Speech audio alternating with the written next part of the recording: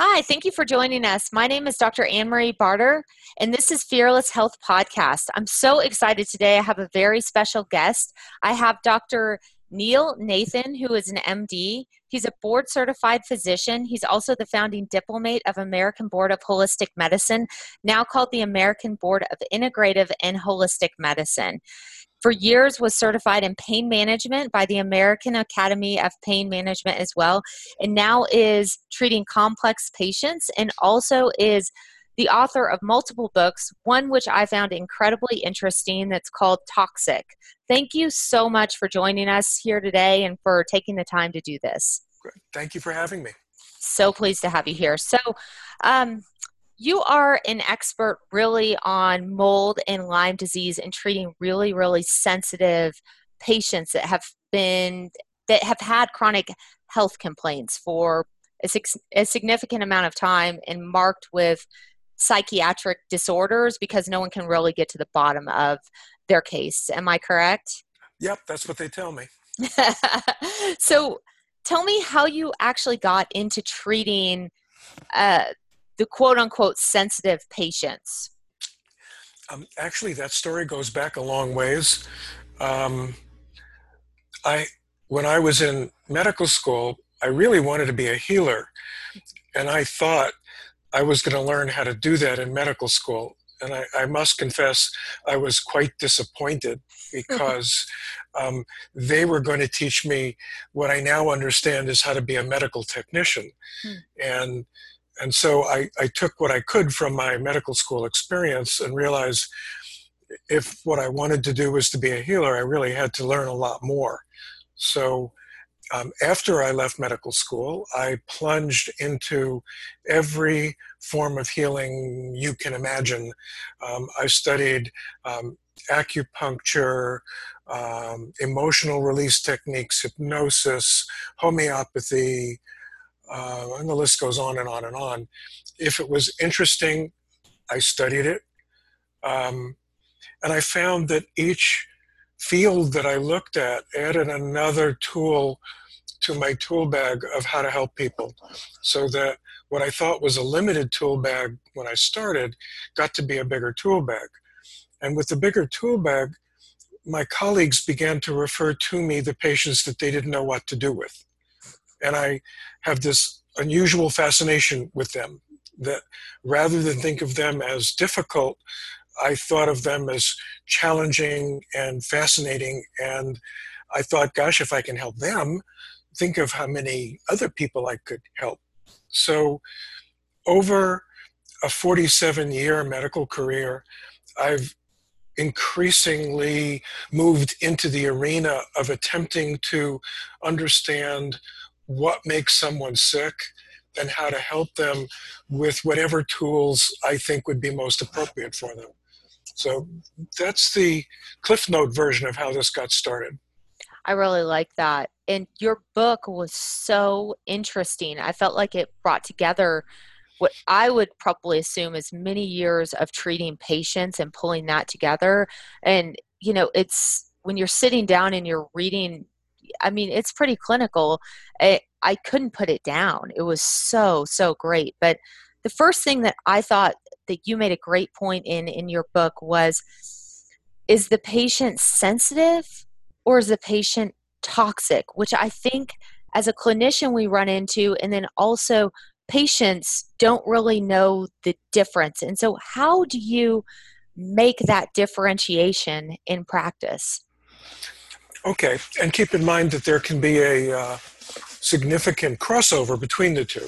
Many people are sensitive and toxic, but sensitive refers to the state of activation of their nervous system, meaning how they respond to stimuli, sound, chemicals, light, touch, EMF.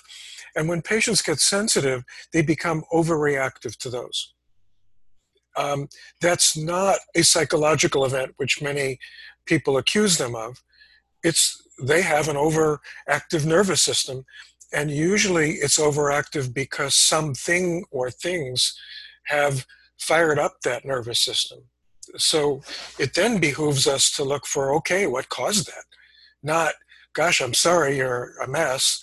It's sure, we can quiet down those nervous systems, but more important, we can usually cure it if we figure out what set it off in the first place. That's sensitive. Toxic is where you've been exposed to something that's toxic.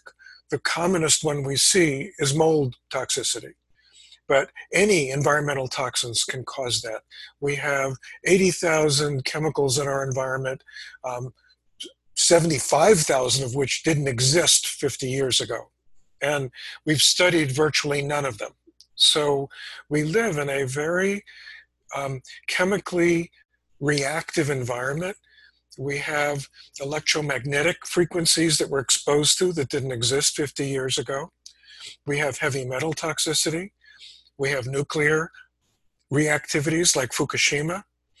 So we're living in a fairly toxic environment. And to add to that, a number of very specific bacterial infections like Lyme and the co-infections of Lyme can, as we cure it or work with it, they can release toxins, which make us toxic as well. So I think it's important for patients to understand, to look for, if I am reacting very strongly to something, am I reacting strongly because my nervous system is wired up? Or is it because I'm toxic? Or both? You know, something that I have seen, and you've been in practice a lot longer than I have, but I've been in practice for about 10 years. And the problems that I saw 10 years ago versus 5 years ago versus 2 years ago, I feel like I'm I'm constantly dealing with environmental toxicity. Are you seeing an increase of that in your practice as well, that people are being exposed more? And I guess I say that, let me qualify this. I used to, when I I gave a talk about 10 years ago, and I'd say you're exposed to 75,000 chemicals every 7 days. Now I think the stats are 80,000 chemicals every single day. And so now I feel like it's an uphill battle in practice. Have you seen the same thing?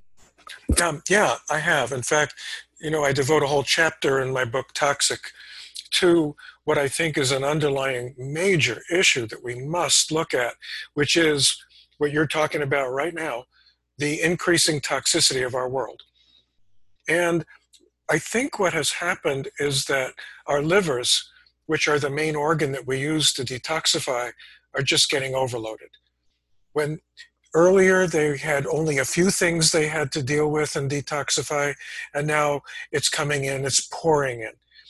And I believe what we're seeing is a planet in which the people who are coming in now are the tip of the iceberg. They are the canaries in our coal mine. They're the ones who are the first to manifest the effects of this toxicity.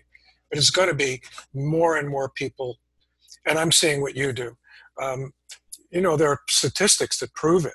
When my kids were in school, maybe one or two kids in their schoolroom had asthma. A couple had inhalers. By the time they left school, which is now talking 20 years ago, 20% of every classroom, the kids were asthmatic and they all had inhalers. It's more now. Autism statistics. Autism was a rare disease 50 years ago. Now, 1 in every 2 kids has developed autism. This is not an accident. This is not genetic. This is, come on, people, wake up. And this is the world we're living in. We really, despite comments of the people who own the companies that do not want to own this toxicity, despite our political leaders who want to put this under the rug, we need to look at what is obvious and go, this is wrong. We got to do something about it. I agree. I agree. I love how you touched on mold, and I think mold is a huge, huge problem, as well as Lyme. And I definitely want to circle back to Lyme. But with mold, what symptoms, first off, a lot of patients don't realize that they were exposed to mold. I feel like that's a common problem, and trying to identify that in treatment. When you as a clinician you suspect that they have been exposed to mold, but getting them on board, well, I don't remember it. Oh, I don't think so, but they're displaying all those symptoms of mold toxicity. Um, what are the symptoms that are low grade of mold toxicity?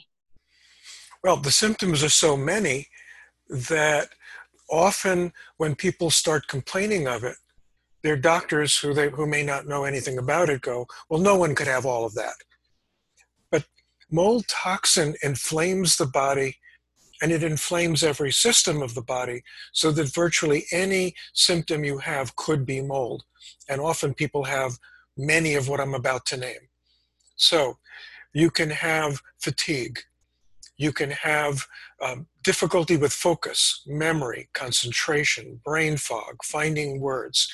You can have difficulty with anxiety, depression, OCD, even hallucinations at times. So yes, you referred to the fact that you can have psychological symptoms, and it may not be, quote, in your head, other than the fact that your brain is inflamed, and we need to get rid of the toxin. It can affect the GI tract. It can cause diarrhea, constipation, abdominal pain, bloating, gas. It can cause joint pain, muscle pain, weakness, dizziness, lightheadedness, difficulty with balance. Particular symptoms that really show up mold are an electrical sensation in the body, a vibration sensation inside the body, which can be anywhere, unusual numbness and tingling in places that neurologists tell you can't have numbness and tingling, but they do. An increased sensitivity to everything we talked about, light, sound, smell, chemicals, EMFs. All of these are, and more, I mean, the shortness of breath and postnasal drip and sinus issues. I mean, virtually everything you can think of can be odd neurological symptoms, tremors, what is called pseudo-seizures, where you have seizures, but the EEG doesn't show it. All of these things can be mold toxicity. And of course, given everybody's unique biochemistry and genetics, everyone shows up differently. But if someone has some or even most of these symptoms, then you begin to think mold, and you also should be thinking Lyme. And if doctors say you can't have all of these, read my book, they're wrong. This is common. It is estimated that at least 10 million people in this country have some degree of mold toxicity. Mold is extremely common, as you allude to, in houses. Any house that has any water damage is at risk. If you've had a leak in the basement, if you have a sub-basement or crawl space or attic where there was a rainstorm and the roof leaked or a water heater broke, water damage produces the possibility of mold growing there. And Lord knows we've had all of these horrible floods in Texas and Florida and fires in Northern California. We've had a number of ecological disasters which have changed our environment profoundly. So that's again, the Cliff Notes version. Right. And do you believe that this is setting people up for immune dysfunction clearly down the line? For what you're saying is, does Lyme or mold come first, I guess, is what I'm trying to figure out. Well, each produces the other, and both weaken the immune system so that autoimmune issues come to the fore as well. So mold weakens the immune system so that you're more predisposed to getting Lyme. Okay. Lyme weakens the immune system so you're more predisposed to mold. So each influences the other, and unfortunately, in my practice, it's extremely common for people to have both. So when we're looking at somebody, let's say somebody had an Epstein-Barr infection when they were, or mono, aka mono, but Epstein-Barr when they were a kid. They live in a moldy house, and then the Epstein-Barr infection flares later on, or some sort of other viral infection, whatever it might be.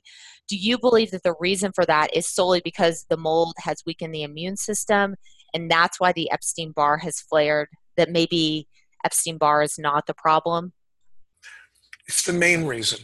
Okay. Um, we think of Epstein-Barr as we call it an opportunistic infection, meaning if the immune system has gotten weaker, it can flare up. So there are several types of Epstein-Barr, first of all, one of which can be measured easily with blood tests is if a patient has what's called the early antigen for Epstein-Barr. That implies that they may have a recurrent form of it, means you can get Epstein-Barr over and over again. However, underlying this, the mold toxicity and weakening of the immune system for most of my patients is the primary issue. If you cure the mold, the immune system can bounce back and get that back under control on its own, often without even needing additional treatment. Wow. And I've always heard the mnemonic that mold, heavy metals, and candida like to run together. Do you have any comments on if that's true or not? It is true for very specific reasons. Well, first of all, candida and mold are kissing cousins. Hmm. So when one weakens the immune system, it totally allows the other to overgrow as well. The conditions in which mold flourishes are identical to the ones in which candida flourishes, and we more often than not see candida and mold together. So that's almost a given. Hmm. Now, heavy metals are interesting in that the body's ability to detoxify is profoundly influenced by these other toxicities. So, example, one of the cardinal features of mold toxin is that it messes with the body's ability to detoxify. So the body can't use its usual methods, lymphatics, kidney, liver, gut, gallbladder, skin. They don't work as well to get the toxins out, and so toxins accumulate. And that includes heavy metal toxins. There is actually some specific biochemical issues that really prevent the body from allowing heavy metal detoxification to occur. So you're making a very good point. They go together. So, in the order of treatment, let's say you suspect a patient has all of those three, and of course, a case is going to be more complicated than that, but they have mold, they have metals, and they have candida or yeast overgrowth. What order would you pare that down? Would you start with mold and go from there? Usually, I usually treat mold and candida together. In my way of thinking, they are so close that some of the same principles that apply to mold also apply to candida.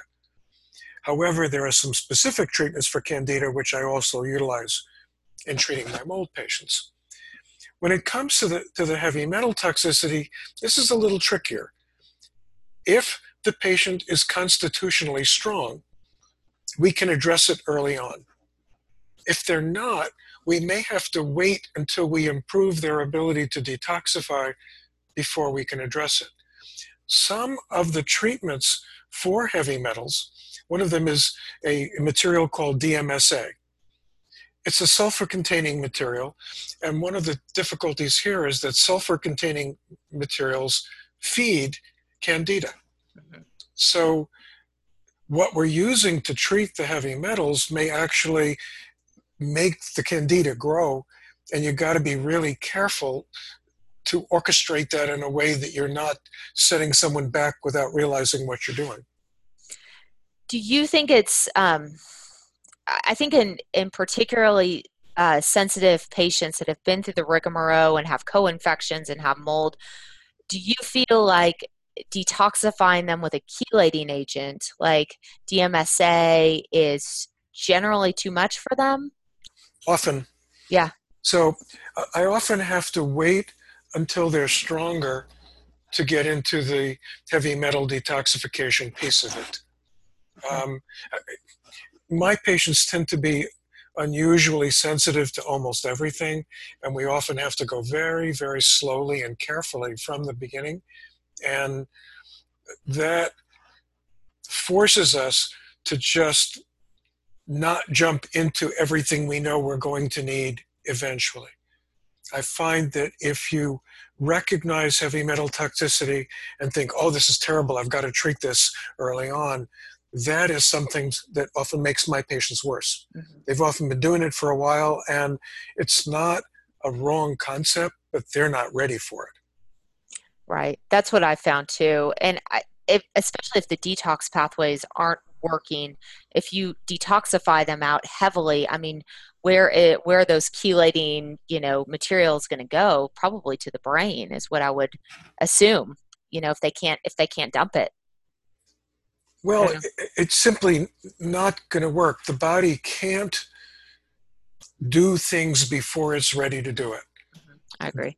A very important concept that hasn't received a lot of attention in the medical world. We we're really good at identifying what needs to be treated, and from my perspective, not so good about knowing what should be treated in what order and how aggressively.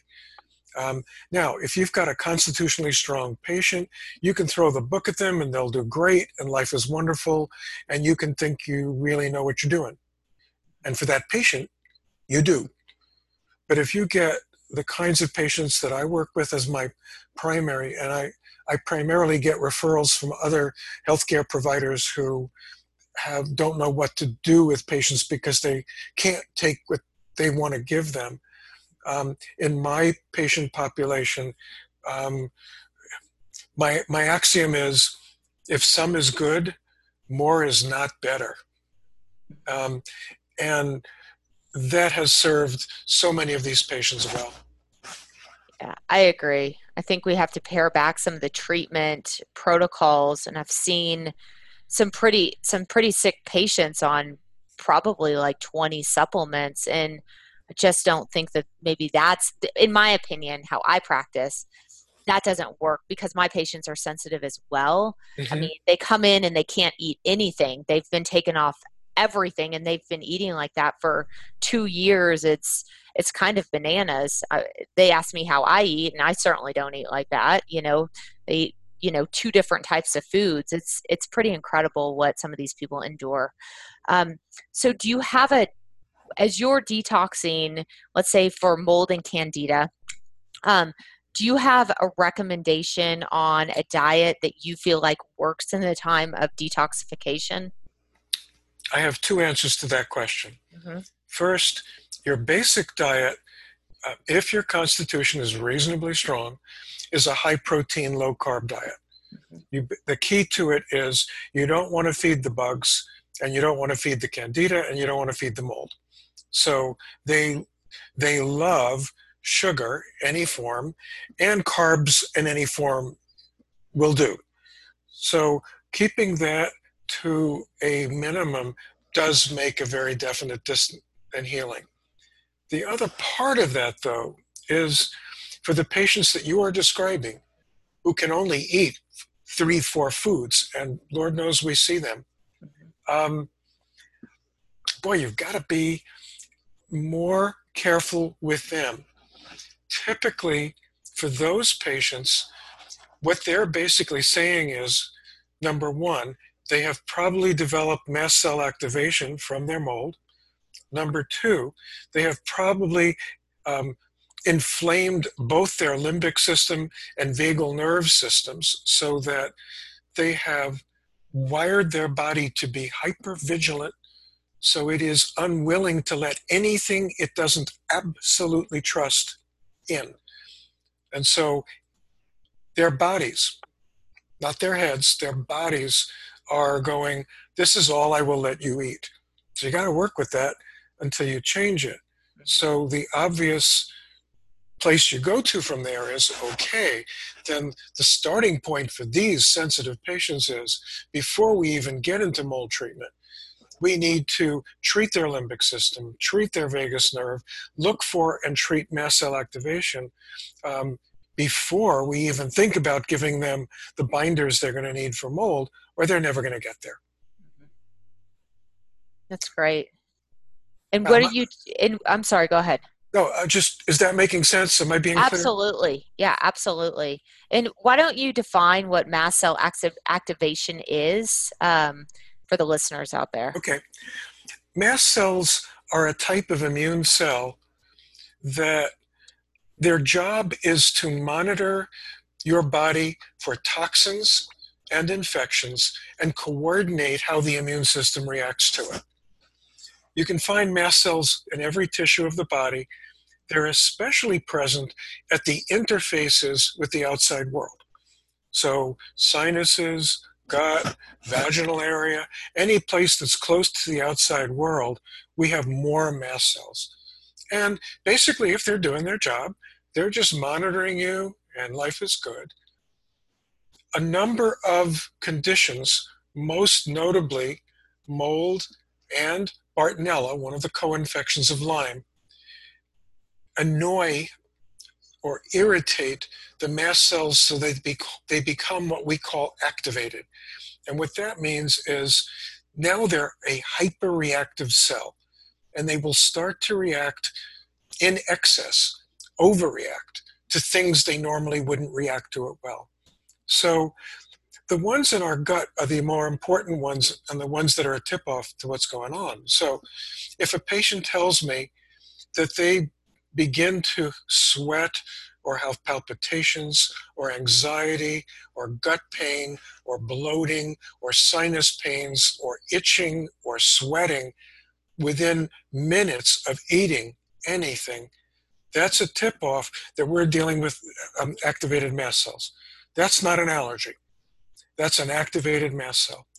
And it's very confusing to patients because yesterday I ate this and didn't bother me at all.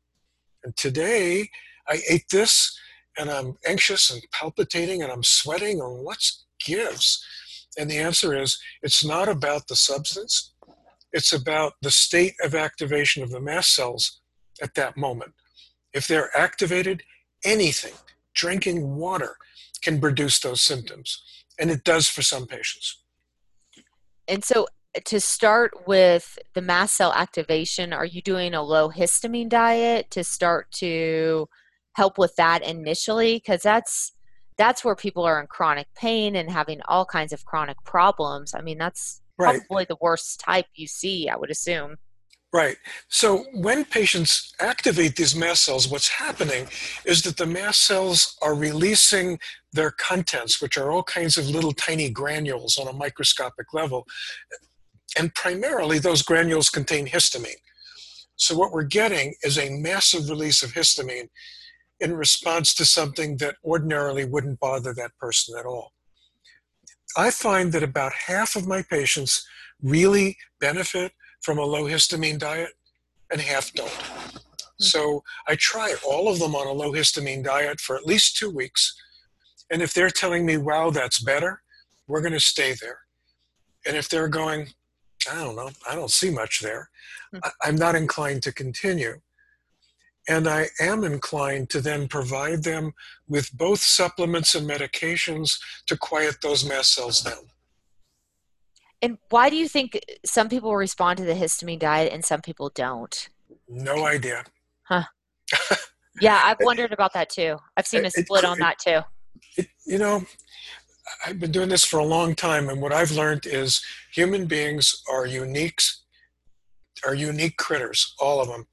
They have unique biochemistry, they have unique genetics.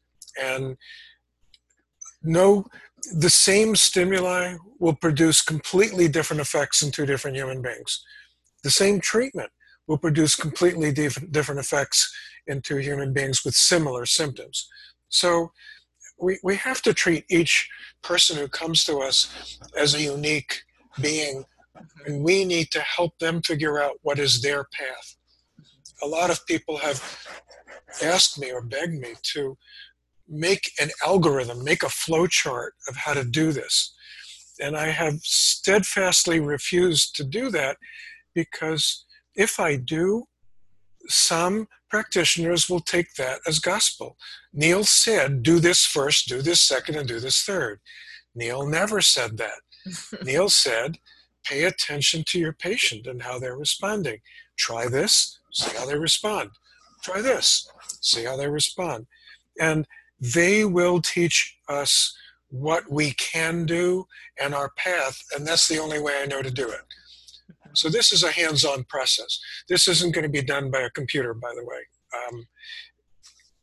I agree. And I just don't, I cannot come up with individual programs or protocols for people to write it out because everybody is so individualized. And yeah, how they react, I 100% agree with you. I think that's totally true.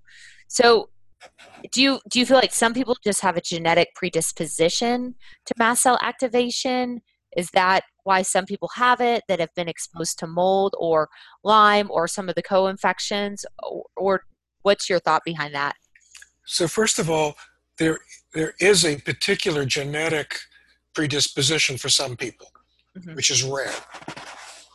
But roughly about 10% of the population has at any given time mast cell activation. It is much less rare than people think. That's high. Having said that, at least 50% of my patients with mold have mast cell activation, meaning mold and Bartonella clearly trigger it so that those toxins and those infections get those mast cells all bent out of shape, and we need to include that in our treatment. Okay, so you're treating, and how are you treating to calm down mast cell activation? The first thing I look for is a patient predisposition, just what we're talking about, what works for them. I typically find that patients either like pharmaceuticals or supplements, rarely both. So I will typically start them on quercetin, Hmm. which is my favorite mast cell stabilizing agent, and see how they do with that. And then I will usually add to that Claritin or Allegra and see how they do with that. If they tell me, oh, wow, the Claritin is fabulous, I will then look at other pharmaceuticals like ketotifen or cromolyn sodium. If they basically go, I'm not sure that the Claritin's doing anything for me, but the quercetin is, I'm definitely better on that, then I will add all clear, paramine, DAO, um, any number of materials that we know can stabilize the mast cell and quiet or deal with the release of histamine. And the more of them a patient can do, the better they do. So it's not about finding one, it's about finding a team of materials that will quiet them down. It's well said. It's well said. And how long does it generally take you to quiet down mast cell activation? Well, that, Yeah, that loaded. depends on how well I'm doing with curing what's causing it. Okay. Um, so many of the people who write about mast cell activation, um, Larry Afrin, Dr. Theoretes, they are specialists who work with mast cell activation primarily. And although both of them, who are wonderful people, acknowledge that other things trigger it, that's not part of their treatment. So the take-home message that many people get is, oh, you got delta bad ham, you got mast cell activation, you have to live with it for the rest of your earthly life. I don't believe that. I have seen the vast majority of people who had mast cell activation caused by mold or Bartonella cured once we got those things taken care of. So the answer to your question is it can take a year or more to get the mold out, and it can take longer to cure Lyme and Bartonella.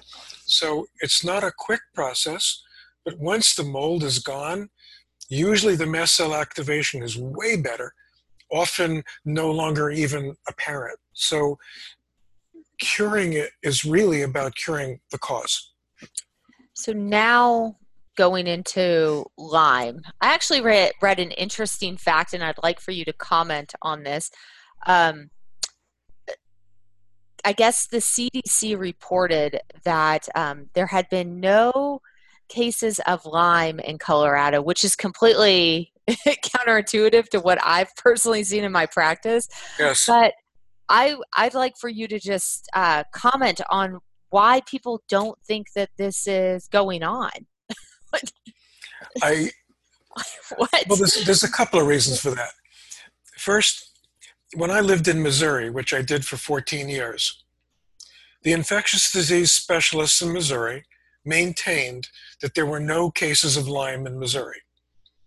The Department of Health for the state of Missouri logged in over 500 new cases every 6 months.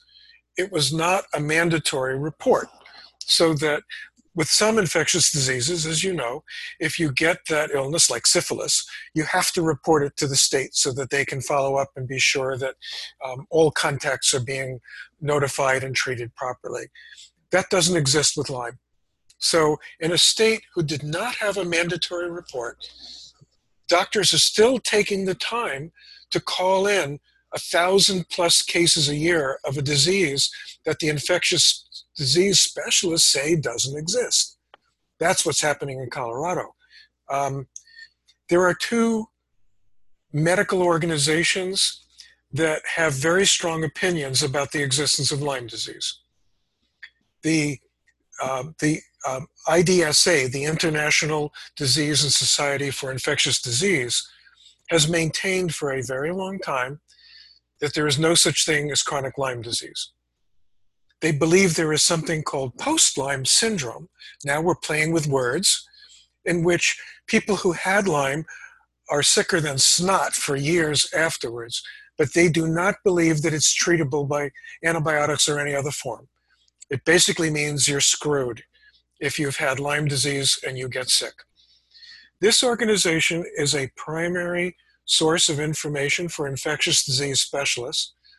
And what that organization doesn't always know is that most of the physicians who were on the panel that stated that there is no chronic Lyme disease are being paid by the insurance industry to have that opinion. So if you're wondering, okay, where is this coming from? If the insurance industry were to admit that there was an epidemic of Lyme, the amount of money they'd have to be paying out for antibiotics would be significant, shall we say. Yes. There's another organization in the Lyme world called ILADS, the International Lyme and Infectious Disease Association. These are people who have recognized that there is chronic Lyme disease and have for the last 25 years been successfully treating it with antibiotics, herbs, and a wide variety of other adjunctive treatments. And these two organizations are at odds. Each of them believes that the other are idiots. And you've got a frown on your face, but that's really the way it is. Yeah. For those of us who have treated Lyme successfully, to tell me that it doesn't exist, I'm going to roll my eyes. Right. I've successfully treated over 2,000 patients for Lyme and co-infections, and they are well now, and they were so sick that they were bedridden and couldn't function when I started. So if you tell me where is my research, that's my research. And there are hundreds and hundreds of us who have had the same experience. We look at the claim that there is no such thing, and we just shake our heads and go, what? What are you talking about? The CDC admitted recently that there are 400,000 new cases of Lyme in this country every year, Wow. up from 300,000 in 2013. This is an epidemic so much greater than HIV ever was that it's not even comparable. And yet we have large group of doctors who are basically saying there is no such thing. And this leaves patients who number in the millions now. This leaves patients holding the bag going, my insurance company says there's no such thing, so they won't pay for what I need. And that is a travesty of epic proportions.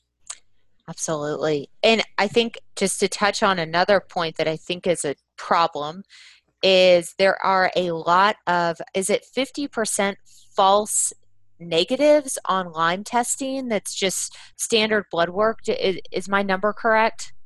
Well, let's talk about standard blood work. Yes, let's do it. In conventional medicine, to test for Lyme is a two-step process. First, you get what are called Lyme antibodies.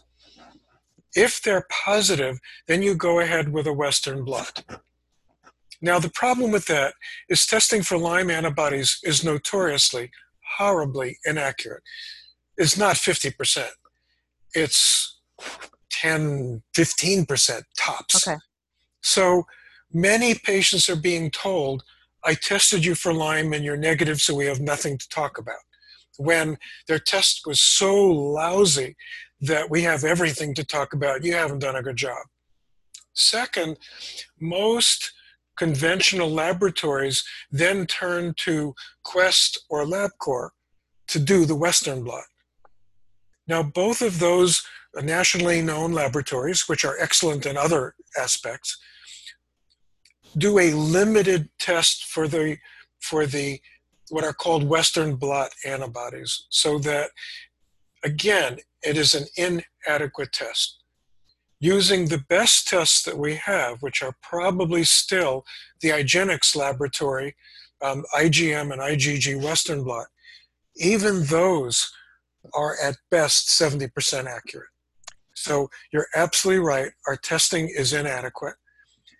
One of the reasons for it is that, like mold, Lyme weakens the immune system so thoroughly that the body can't make the antibodies we use to test for. So we have found that if we believe that someone has Lyme and we treat them, 6 months later with a negative test, if we retest them, now they're positive. Meaning the antibiotics and herbs that we've used for treatment have gotten them so much better and stronger. Now they can make the antibodies and now they test positive. So at the very beginning, if you think someone has Lyme and they have every symptom to make you think that that's the case, I don't think you're doing them a favor by saying your test is negative so you don't have it. Often, to do right by them, we should at least be offering them an empirical treatment. Let's see how you do on this. Because otherwise, we're subjecting literally millions of people to a false understanding that they do not have it based on, quote, good lab testing, and they're mistaken. Right. And I've also heard in, that some people have great success treating Lyme just herbally or just with more conservative methods. And some people say there's definitely a line in the sand that you need antibiotics as well as the herbal remedies. What have you seen in clinical practice? What works the best at eradicating the Lyme? In my experience, and I will confess, it may be twisted a little bit because of the sickness of the people that I see. I don't see people with a little bit of Lyme disease. I see people who've been sick for a long, long time, and they have Lyme and co-infections and mold, and I can go and.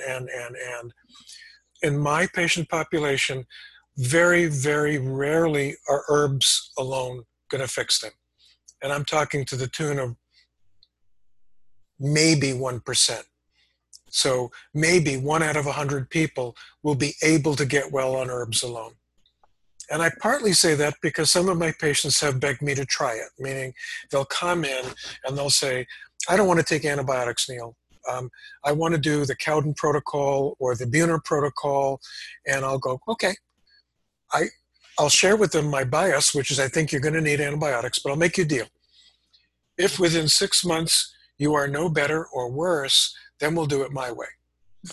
And what I have found over the years is that virtually no one has gotten well on those protocols. Do I find the Cowden herbs helpful in helping to speed up Lyme? Absolutely. Do I like the Buhner protocols? I'd like to think that Stephen Buhner is a good friend of mine. I've written the preface for some of his books. I think he's a genius. I love what he says. I love his herbs. I use them, not exclusively. So from my experience, if you don't get into the antibiotics, you're not going to really succeed the way you need to. Now, just as a comment here, Anne-Marie, many people look at me and go, oh, that is so disappointing. I thought you were holistic. And I'll go, well, I like to think I am, but my definition of holistic is to use the safest, best treatment that I have access to for my patient. Do I want to give antibiotics to anybody for 2 years? Absolutely not. But do I want to see them go down the tubes because I haven't treated them adequately? No, I don't. So I think that antibiotics are safer than their reputation is.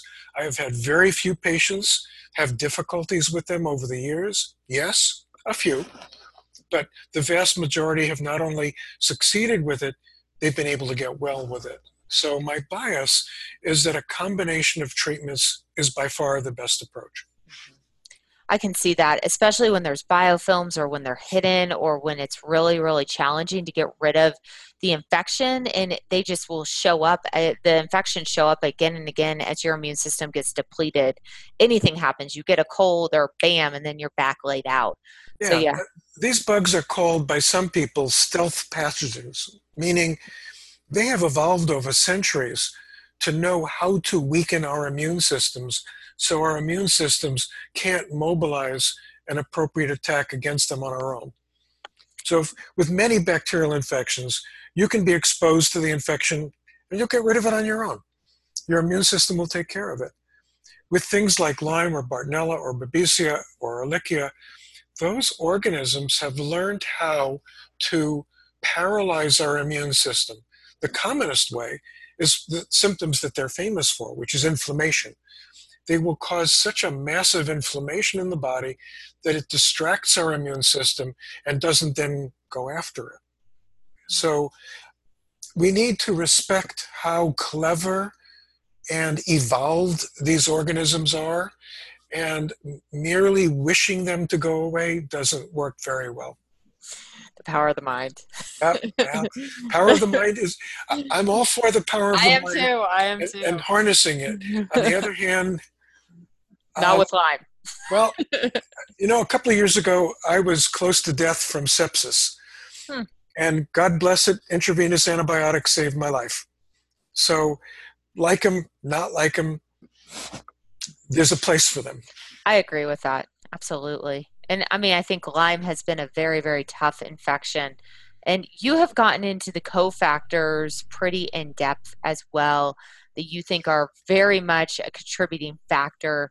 Um, are these are these treated similarly to when you treat Lyme? Are you also treating the cofactors as well? Or are you going onto a different protocol for those? Yeah, unfortunately, they're a different organism, they're a different microbe, and they require a different treatment. So the antibiotics and herbs that work for Lyme often work very, very poorly for Bartonella or for Ehrlichia or for Babesia. So we need a different approach for them. And again, for patients, you want to be working with someone who we call Lyme literate. You want to be working with someone who understands the whole terrain of these microbes and how they interface with each other and your immune system so that you can make the best choices for where you are at any given moment in time. And your symptoms of can you go over the symptoms of Bartonella I can. infection? Um, the first thing is they're really, really similar to the symptoms of mold that I outlined. Mm-hmm. Yeah. Because although Bartonella is a bacteria and mold is a toxin, they both stimulate the immune system to make very, very similar inflammatory cytokines, so they have a similar clinical picture. It might be more helpful to listeners to distinguish Lyme, say, from Bartonella, from Babesia, so Okay. you can get a flavor of that. And these are crude, and it does not apply to all patients or in all parts of the country. So you need to take what I'm about to say with a grain of salt. In general, all of them cause significant fatigue and cognitive impairment. So those symptoms don't really separate anything. Lyme is very associated with joint pain. Bartonella can be associated with joint pain as well, but they're also associated with headaches, for example, but particularly headaches at the back of the head. Bartonella, for example, is more associated with head pressure in the front of the head. So it's not a rule, but if you really listen to the patient about where exactly their symptoms are, they will begin to lead you to which organism is the one you want to go after first. Bartonella, like Lyme, causes extreme anxiety and depression to the point of despair and hopelessness. Lyme usually doesn't do that. So that's a distinguishing feature. Both Bartonella and mold cause visual abnormalities, blurred vision, not being able to read, not being able to see clearly, much more so than Lyme itself does. Bartonella is famous for having pain on the bottom of the feet, things that some people call plantar fasciitis, but it's not. It's just what Bartonella does. We can distinguish them in a sense that, again, I mentioned that unique to mold are electrical pains or electrical sensations. Bartonella doesn't have that so much. Babesia has a couple of other symptoms more common to it, which includes sweating, a type of shortness of breath that we call air hunger, which means you feel like you can't take a deep breath. You're not dying of respiratory failure, but it just feels like you can't take a deep breath, which is, that's what we call it. Now, again, mold can do that. Bartonella, not so much. So that, and Lyme doesn't typically do that at all. So, I mean, there's more, but that's sort of the kinds of things we look at as our patients describe what they're going through to help them figure out, okay, this is what your immune system is wrestling with by symptoms. So this is what we ought to be tackling early on. That's great info. And one thing, there's been a debated topic of actually how Lyme and their cofactors are transferred. You know, I've heard, you know, ticks, but I've also heard it can be sexually transmitted because, and what's your take? What do you feel like the organs of, or how Lyme is transmitted per se? Well, listeners are not going to like this. I want to hear it. But there is research. I know that Dr. Stricker several years ago published a paper clearly showing that Lyme can be transmitted sexually. Mm-hmm. I don't think it's transmitted sexually like gonorrhea or syphilis to that extent, but it can be. We actually know that the spirochete, the bacteria of Lyme, can be found in every single body secretion. Saliva, tears, vaginal secretions, sperm, sweating, breast milk, stool, urine, you name it. So in theory, it is an infectious process. It's not very transmitted that way, but it can be. Now, what we call the vector, what transmits the Lyme, has always been attributed to the tick. There's a great deal of misinformation about that. I've heard people say, oh, it's only the deer tick. Other tick forms don't transmit it. The nymph forms don't transmit it. Every single type of tick in every symbol form has been known to carry and transmit Lyme disease. So it's transmitted in all ticks. And it has been shown to be present in flea bites, mosquito bites, and biting flies of different types. Bartonella especially can be transmitted by fleas as well.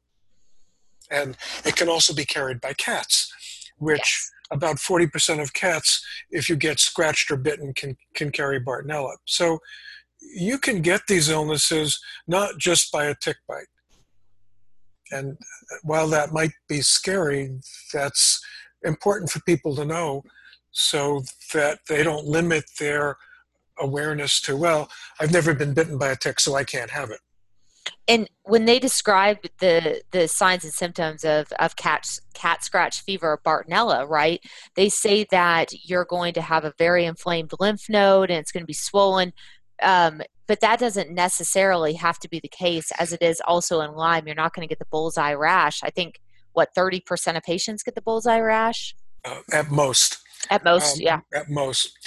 So what is called cat scratch fever is Bartonella, but there are 27 different species of Bartonella. Only one causes the cat scratch fever. So if you're relying on a swollen lymph node following cat scratch, that's not the only diagnosis. And I'm just a wealth of You positive do. information here. You do know Sorry, I'm going to get people scared, and that's not my goal. I want to jump in and say, you know, everything I've ever written is positive, which is I want people to be educated, and everything I've written about is treatable. So this is not intended to scare you, but if you're not aware that this information is out there, it's super important that if you or a loved one is sick, ill, and it's not being diagnosed in a conventional medical setting, please think mold, think Lyme, and don't accept a conventional no as an answer. You can stay sick and bedridden for years, and it's treatable. So that is the take-home message I really want people to come home with. I mean, my book, Toxic, which I hope readers will be interested in, check out, is really written from the perspective of this is informational, but more important, this is what you can do about it to get well. And that's really what I want to be the take-home message. Thank you. Thank you so much for coming on and sharing all of this information. That was really, really great. Really Thank you. appreciate it. Anything else I didn't ask that you'd like to add? No. I think I think I've already overwhelmed some of your listeners. So it's these are important illnesses. Please get yourself educated about them, because you or a loved one, a friend, relative may be running into that, and you can really help them to get the right diagnosis sooner and really help them get well if you begin to understand this information. Well, thank you so much for joining us. Thank you for having me.